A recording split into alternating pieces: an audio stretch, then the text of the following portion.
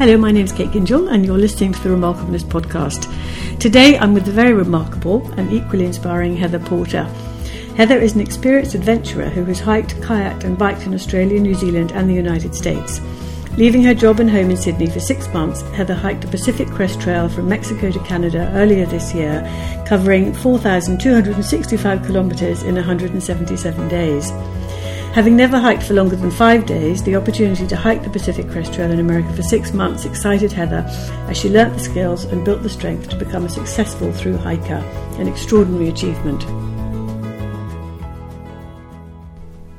Heather, thank you so much for agreeing to this interview. I'm so excited to be talking to you today. Thank you. I'm super excited to be here. I've given our audience a little bit of an intro to what you've been doing in the last year or so. But just to start off with, how did it all sort of start? Just growing up, have you always been adventurous and had an explorer sort of spirit? Yes, definitely. So I grew up in Scouts from when I was 12, so the best part of my life learning has been spent outdoors. And then also with my family, we've always, car travelled and camped and all of that. So I've definitely just been brought up in a world where it's so normal to be in a tent. Oh, how wonderful. Yeah. And you've got a twin sister as well? Yeah. Does she have a similar sort of spirit as well? No, we're actually, I think we took a trait each and I got the adventurous spirit. Right. So tell us a little bit about the lead up to your trek, to the massive trek that you did, and really, I suppose, help us understand why you decided to do something like that. Well, to start off with, I'm extremely ambitious. Right. I came to a point in my life where I was extremely stressed at work. And feeling quite bored in leisure. So I decided it was time to do something big, try and take a gap year and mix it up. And I was looking at travelling the west coast of the US. And so instead I decided, once I found the Pacific Crest Trail, known also as the PCT, but that was the way I wanted to do it. I decided that I was going to walk from Mexico to Canada and see all the little stops on the way that the trail had to offer. Extraordinary. I mean, to me, just the sound, Mexico to Canada, it sounds so daunting. I think it's a massively long way. Yeah, it's huge. Yeah. So it was 4,265 kilometres. Right. And to put that into perspective for you, it's a little bit longer actually than Sydney to Perth. So, long way. And were you very fit? Yeah, I mean, I lived quite an active lifestyle. I was always, I just came off 2 years of adventure racing, which is similar to triathloning, but mountain biking, trail running and kayaking. Okay. I was always really active, and that's all you need to go on a big hike, because you get really fit as you go. It's called trail fitness. You're carrying your pack and you're walking all day, so you can imagine how quickly you just get stronger and better at it. And so what did you, with your pack, what is in your pack actually? Everything. So I camped the whole way. So what's called your big three is your tent, your mat, your sleeping bag, and then obviously you carry your food, your pot, very few clothes. We actually just stayed in the same outfit the whole time. So it took me 6 months, or almost 6 months, to finish the trail, 177 days. Right. And that was all done in the one outfit. And then you had a set of thermals, and then a set of wet weather gear, really. And that's it. It was extremely limited. I had 3 pairs of socks, 3 pairs of undies, and you just wash in streams as you go, and hang it on the pack to dry. Yeah. And did you bring it back, or did you bid it? I've become quite attached actually to the few things I had, so it's all with me still. Yeah. And you went on your own. Yeah, you decided, and that was a conscious decision, or you asked people and they didn't want to do it? They thought you were mad. It was definitely a conscious decision to do this on my own. I was actually really terrified to spend that long on my own, which made me realise how much I needed to do it to overcome that. Right. My biggest fear out there, because everyone always said either A, aren't you scared, or B, you're so brave. And bravery wasn't it at all. I was just so curious, and I was seeking a big adventure, so that's why I went. I thought I would be so lonely, and I knew that was going to be a challenge, but I thought if I can do that on my own, I can do anything after that. So so I went over there expecting to be just completely isolated, knowing that I'd been cut off from internet and all my friends and family back home, and I am a very social person. But what I ended up finding was a whole community of like-minded people. You know, everyone out there is there to hike, and I think the type of person that the trail attracts is the type of person that I definitely enjoy being around. Sure. I actually didn't experience being lonely, I think, much at all. Instead, I just made friends who I would consider friends for life, and I'm extremely grateful for that. So, And from all over the world. All around the world. Yeah, it was amazing. And there are quite a few Americans, obviously.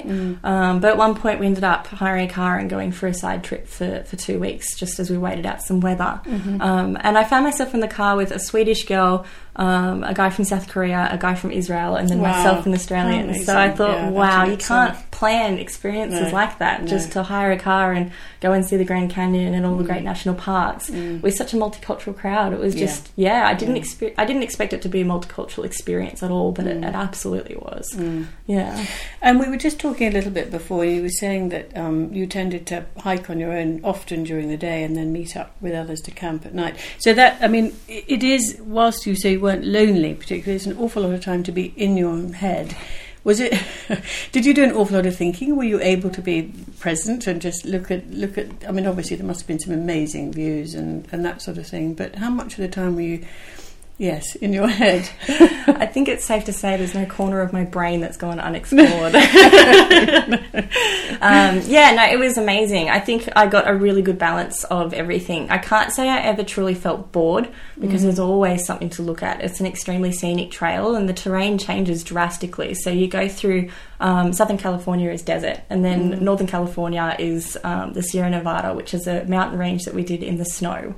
And then from there on, it's a mix of, woodland and another small desert, and it just changes every day. And then we finished in the Northern Cascades in Washington, which was incredibly scenic. It was probably my highlight, actually. Was so, it? Right. Yeah, I mean, it was just really, really beautiful. So there's always something to look at, but then you have so much time to yourself. So, like you said, I was hiking all day through on my own, and then I'd meet these people where became my trail family, and we'd be camping together.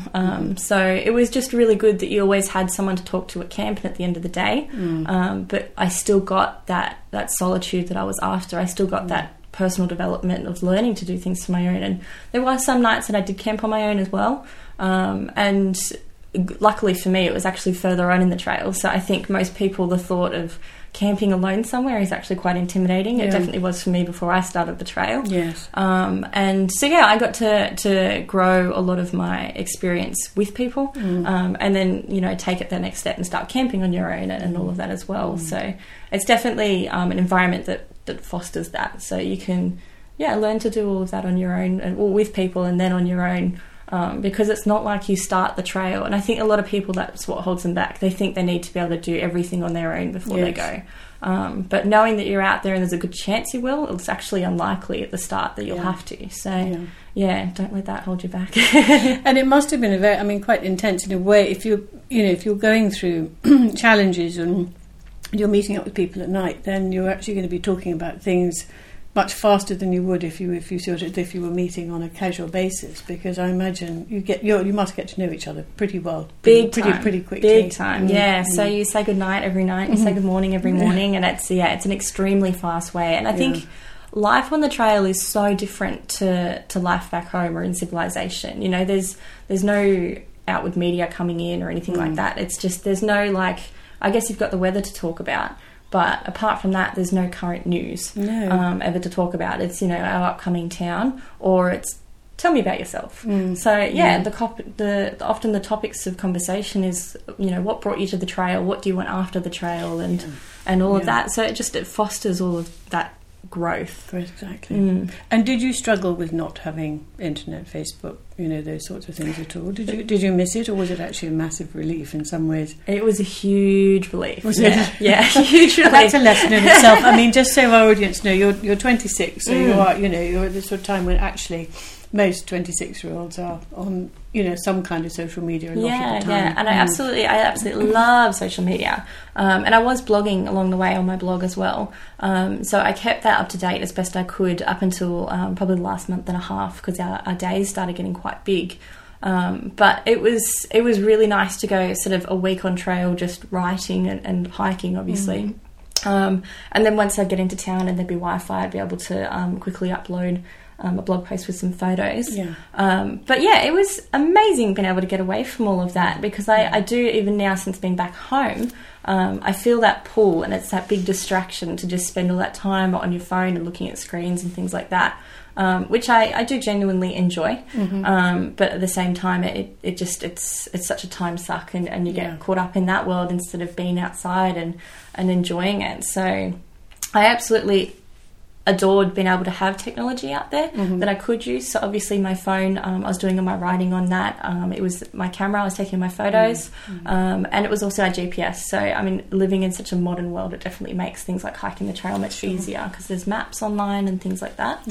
But yeah, I absolutely just, to be removed from all of the social influences as well, just, I've never felt so much more myself, and it's never so much more confident, and just with zero expectation. You know, you wake up and you hike, and you are with people who are in the same situation with you, and you go to bed content. You know, it was just having that chance to get away from any expectations. I didn't realise how much, you know, Instagram affected what clothes I want to be wearing, and whether I want to be wearing makeup or not. You know, I didn't shave my legs for 4 months and nobody cared, and it was just amazing. It's a big lesson, isn't that. it? And it also means that you're, during that time, really living your own life as opposed to other people's, or getting involved with other people's in a way which isn't necessarily healthy, actually, from a mental point of view anyway. So I think that's a real lesson. And something that would be so good for all of us to do at some point. I absolutely encourage it. It was just life-changing, just in that sense of I could be myself and people liked me. I still made friends out there, and I think that's a big takeaway from once I've come home now. It's just commit to being your authentic self, because that is so much more attractive than being like everyone else. And you've had the chance, because we hear that expression, I think, quite a lot, but you've actually had the chance to experience that and really understand what it is, actually. Whereas for people who perhaps haven't, you know, got away, they've always been surrounded by others and outside stimulus and all the rest of it, it's sometimes difficult to really know what that is, because you know who you are inside and out. I think the biggest thing, like I mentioned, just wearing the same outfit for 6 months, that is such a big way of people express themselves and even hide behind. So just being able to say, okay, this is me, this is what I'm wearing, now how else do I be interesting? You know, so that was just, it was really interesting. And when once my shirt did actually wear out and I had to replace it, I realised how attached I'd become, and I had to buy one that looked as close as possible. Did you? That's funny. Now, you must have had some highs and lows. Did you have was there one specific low point, or just, and did you, I imagine in a situation like that, you just had to get on with it anyway, but what were some of the real challenges you faced? The biggest one, I had one very big low, and that was about 3,000 kilometres into the trail. So I had 1,200 kilometres to go, and it was at a point where I was actually sick for probably about a week. It was a very unattractive part of the trail. It was in Oregon. And all that section of trail had actually burnt the year prior, so we were just burnt out. There was no life, no greenery, and pine forest really doesn't recover from burns like Australian bushland does. So nothing changes. The soil is still black. So ash everywhere as well. Ash everywhere. It's dirty. It's unattractive. There's no shade, and it was hot and uphill. I had a friend that came and visited me, and they just left. So I was homesick. I was missing events at home. Yes. So yeah, all of that combined just made for a very big low. Being sick, but also hitting a milestone. I guess it was exciting, but really made me reflect on everything that got me there, and just the fact that we'd walked that far and I still had blisters and chafing from my pack, and I had muscle aches and cramps regularly and all of that, and it kind of just made you think, like, okay, wow, I'm amazing, but at the same time, is this worth it? And then I came to the point where it absolutely still was, and I still kept walking, and I think that happens in life as well. You can't expect a smooth, happy 6 months. But it never made me actually doubt if I was going to finish or anything. And I think a lot of it was I was there to be challenged. And that was something I had to keep telling myself, is like, this is exactly why you're here. You know, you wanted to experience being uncomfortable and not enjoying the physical aspect of it and pushing through and then learning what you're capable of doing. And I mean, at the end of the day, to ride that out and then conquer is incredible. And I think that's the biggest learning you can do from an experience like that, which I think is what's so attractive about doing such a through hike. So you never felt like giving up at any point? No. I am very goal driven. Very determined. I'm not going to walk halfway and then be like, oh no, I didn't quite make it to Canada. That was always, and actually the second biggest goal, so we had a lot of weather issues. The Sierras, we entered early, 2-3 weeks earlier than what they recommend. So we had a lot of snow and actually had about 5 days of whiteout storms. Walking through them, or did you have to sit camping on the snow.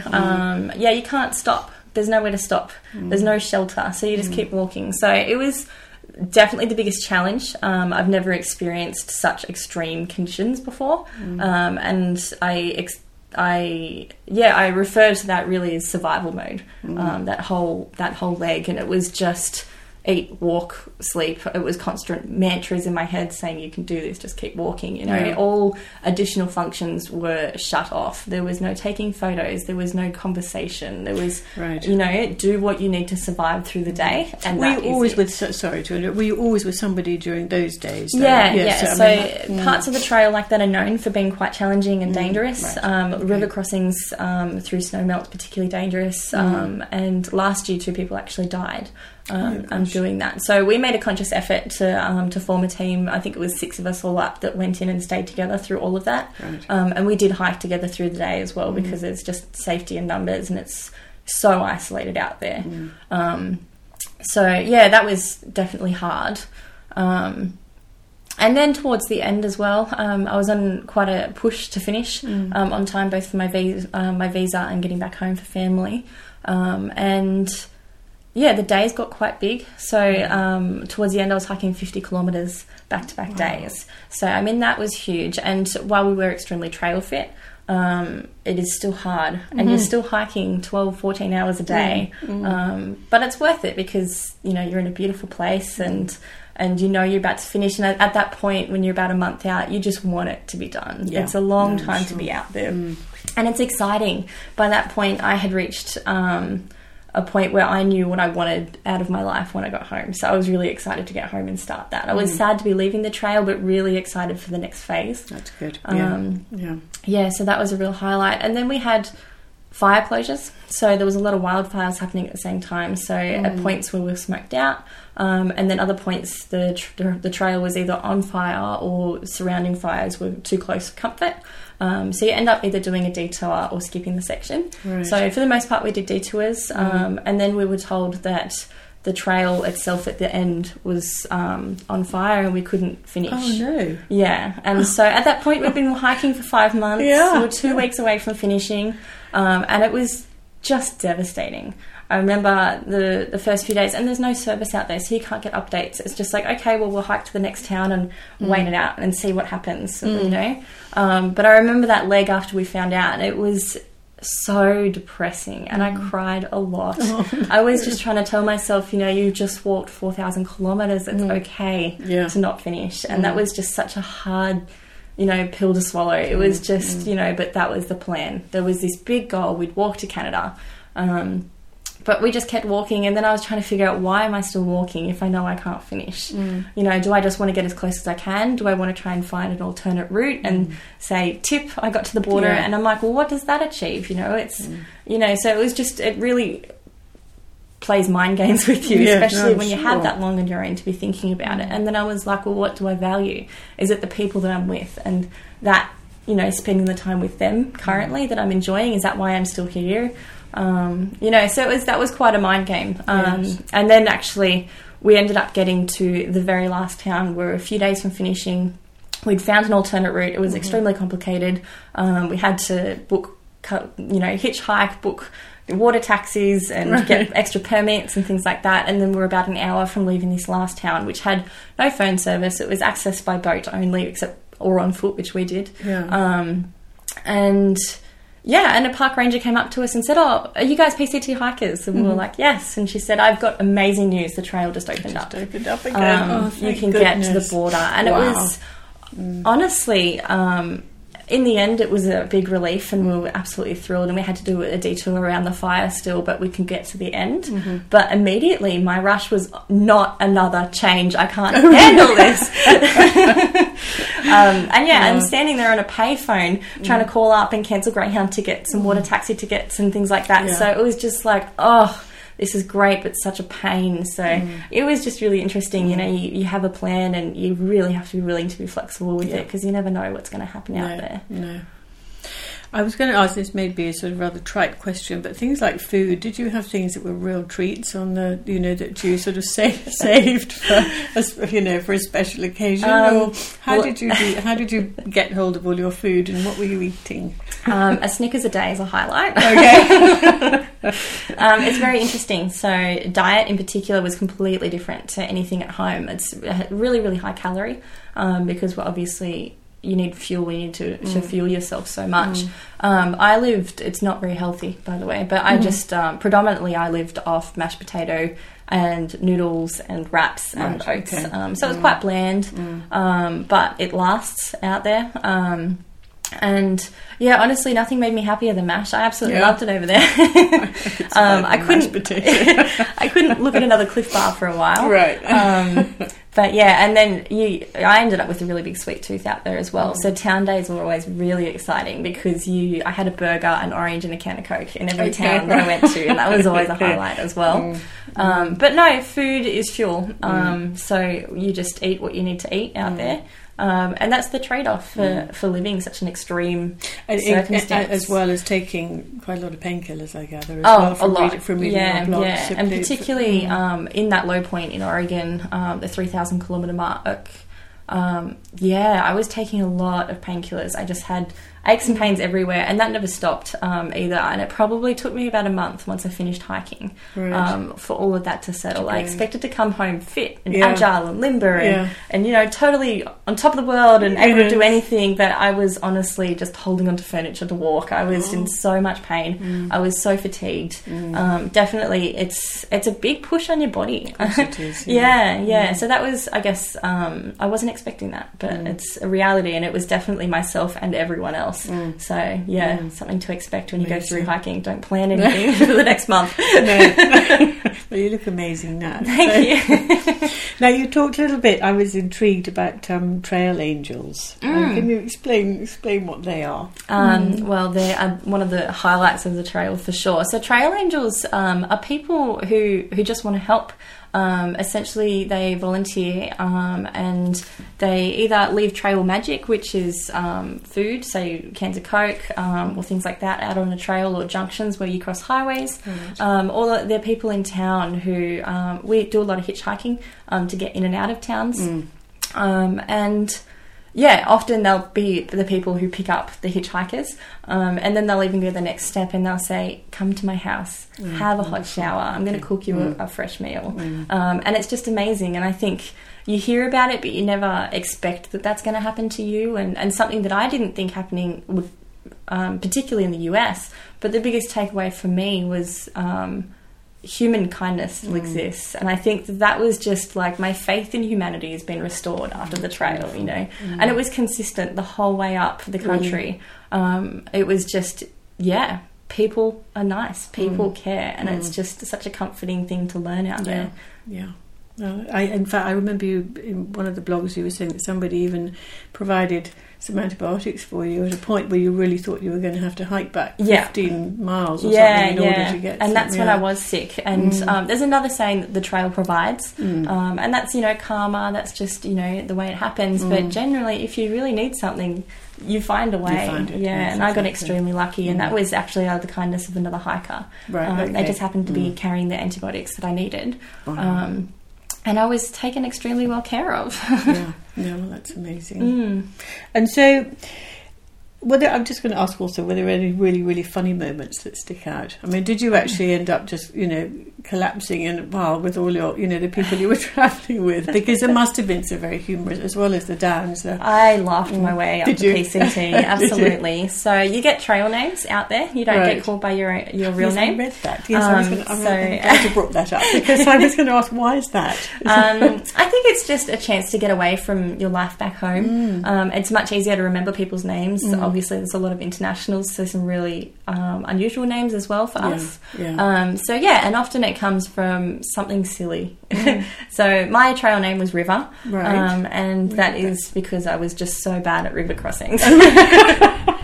I always ended up with wet feet, and everyone thought it was so entertaining, so I got River. Absolutely use silly the whole way up there, and it's just great. It was honestly the happiest I've ever been out there, and whether it was in the company of people, whether it was laughing at myself, or just taking those moments in nature to, a sunrise, a sunset, an amazing view, watching an animal that you've never, like an animal that doesn't exist in Australia. Do you know what I mean? It was just full of moments. And you have to be present, don't you? That's a lot. I've been... it's a big thing at the moment that, a lot of people are talking about being present, and I often talk about Eckhart Tolle on this podcast, and that's all about living in the now. And again, I think you have to in a situation like that. So, you obviously would therefore recommend that as many people as possible do something, or find a way to do something like this. Yeah, absolutely. I've never felt more confident in myself, in my abilities. The whole trail is probably the most empowering experience I've ever done. I never had a doubt in my mind that I wouldn't be able to finish, and I think it would have probably absolutely broken me if I couldn't. But to just know that I had a goal and I achieved it, and it was so big and so outlandish, and no one could believe that I wanted to go and hike the length of the US. And I was like, why not though? I want to do it, and I think I can, and I did.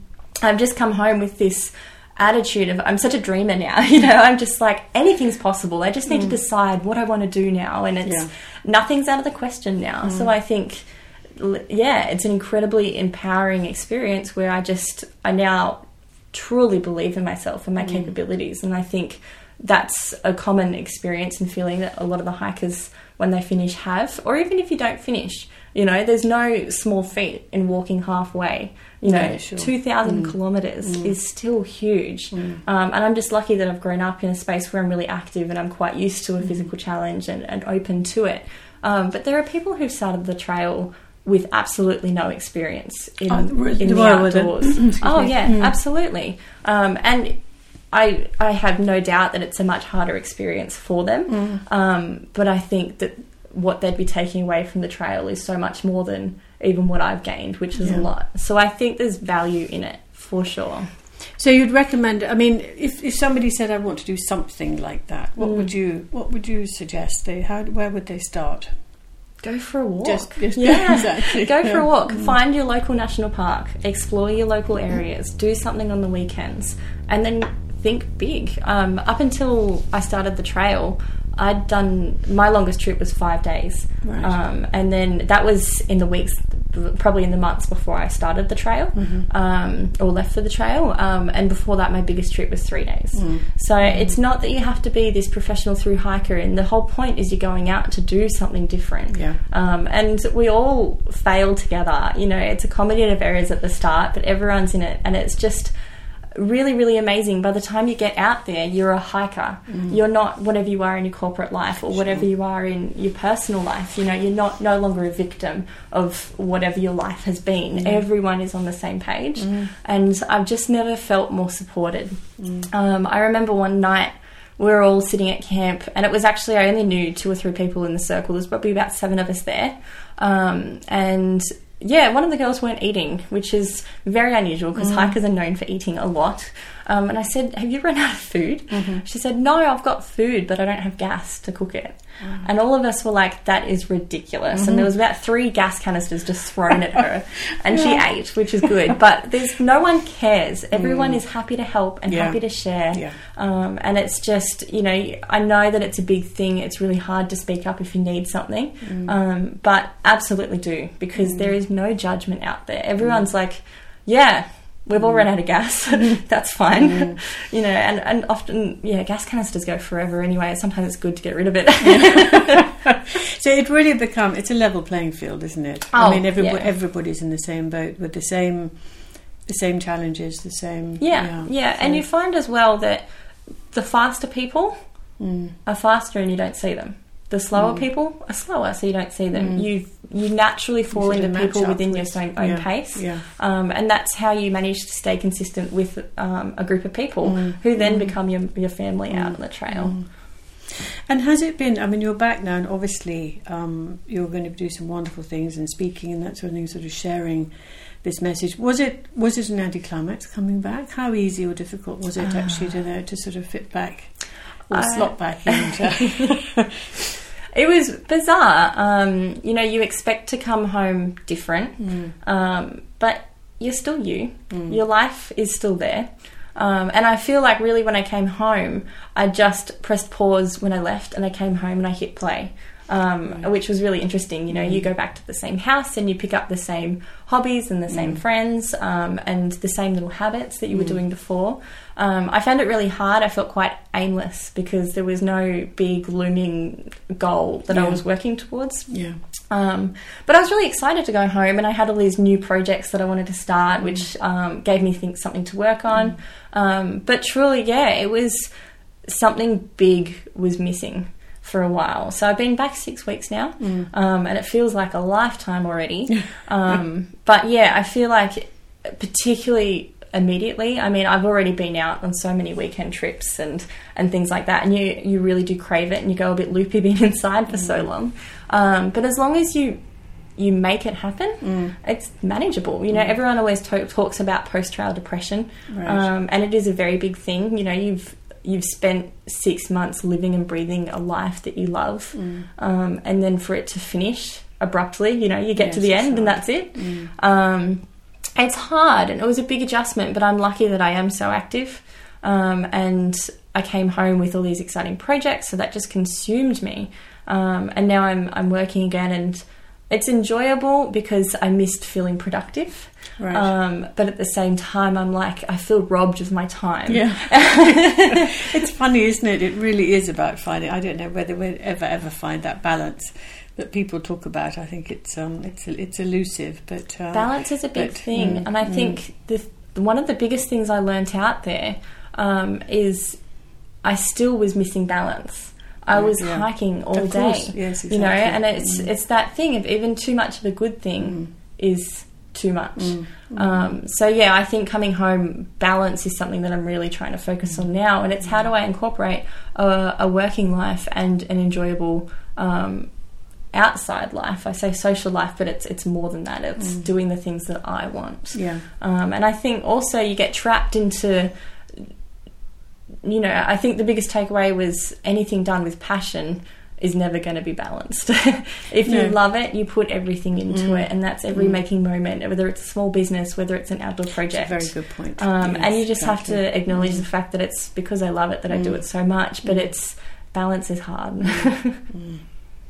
So tell us about your plans for the future now. Yes, well, many things that I've got on my plate at the moment. I've got a few projects. So before I left, I started up an environmental awareness campaign called Hike It Out. And that's just putting the responsibility on you to take the rubbish that you see and hike it out and keep going and just move on, because people get so worked up about litter in the outdoors, but it's just putting the responsibility back in your hands. And absolutely, we can make a big difference if we all just do something small. So that's going to be coming back to life again soon. Fantastic. And then also I've got my website, This Rambling Rover, and that's where I blogged the whole trip from. But that's also very much just an adventurous empowerment site. Go there, go get inspired, go outdoors and make it happen. It's really so easy and achievable to be living this life, but everyone always seems so amazed by it. So really I want to be there to help motivate everyone to be able to achieve such an amazing life outdoors. And then obviously, big trips. Also, I'm always got something happening. So I'd absolutely love to go and hike the Te Aurora Trail, which is the length of New Zealand. Oh, wow. So that's another through hike. It's 3,000 kilometres. So at some stage that'll be happening as well. Yes, exactly. Yeah, I've definitely got the bug. So yeah.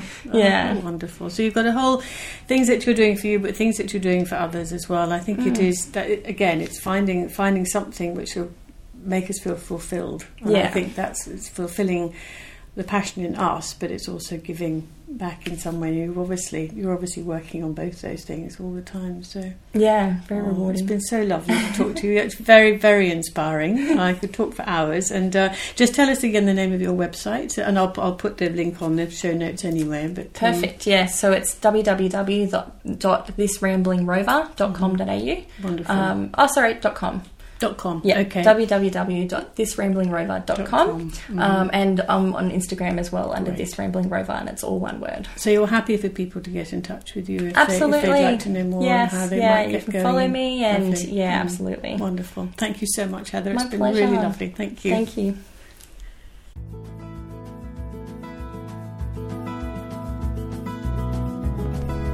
Thank you for listening to the Remarkableness podcast today with me, Kate Gingell, and my amazing guest, Heather Porter.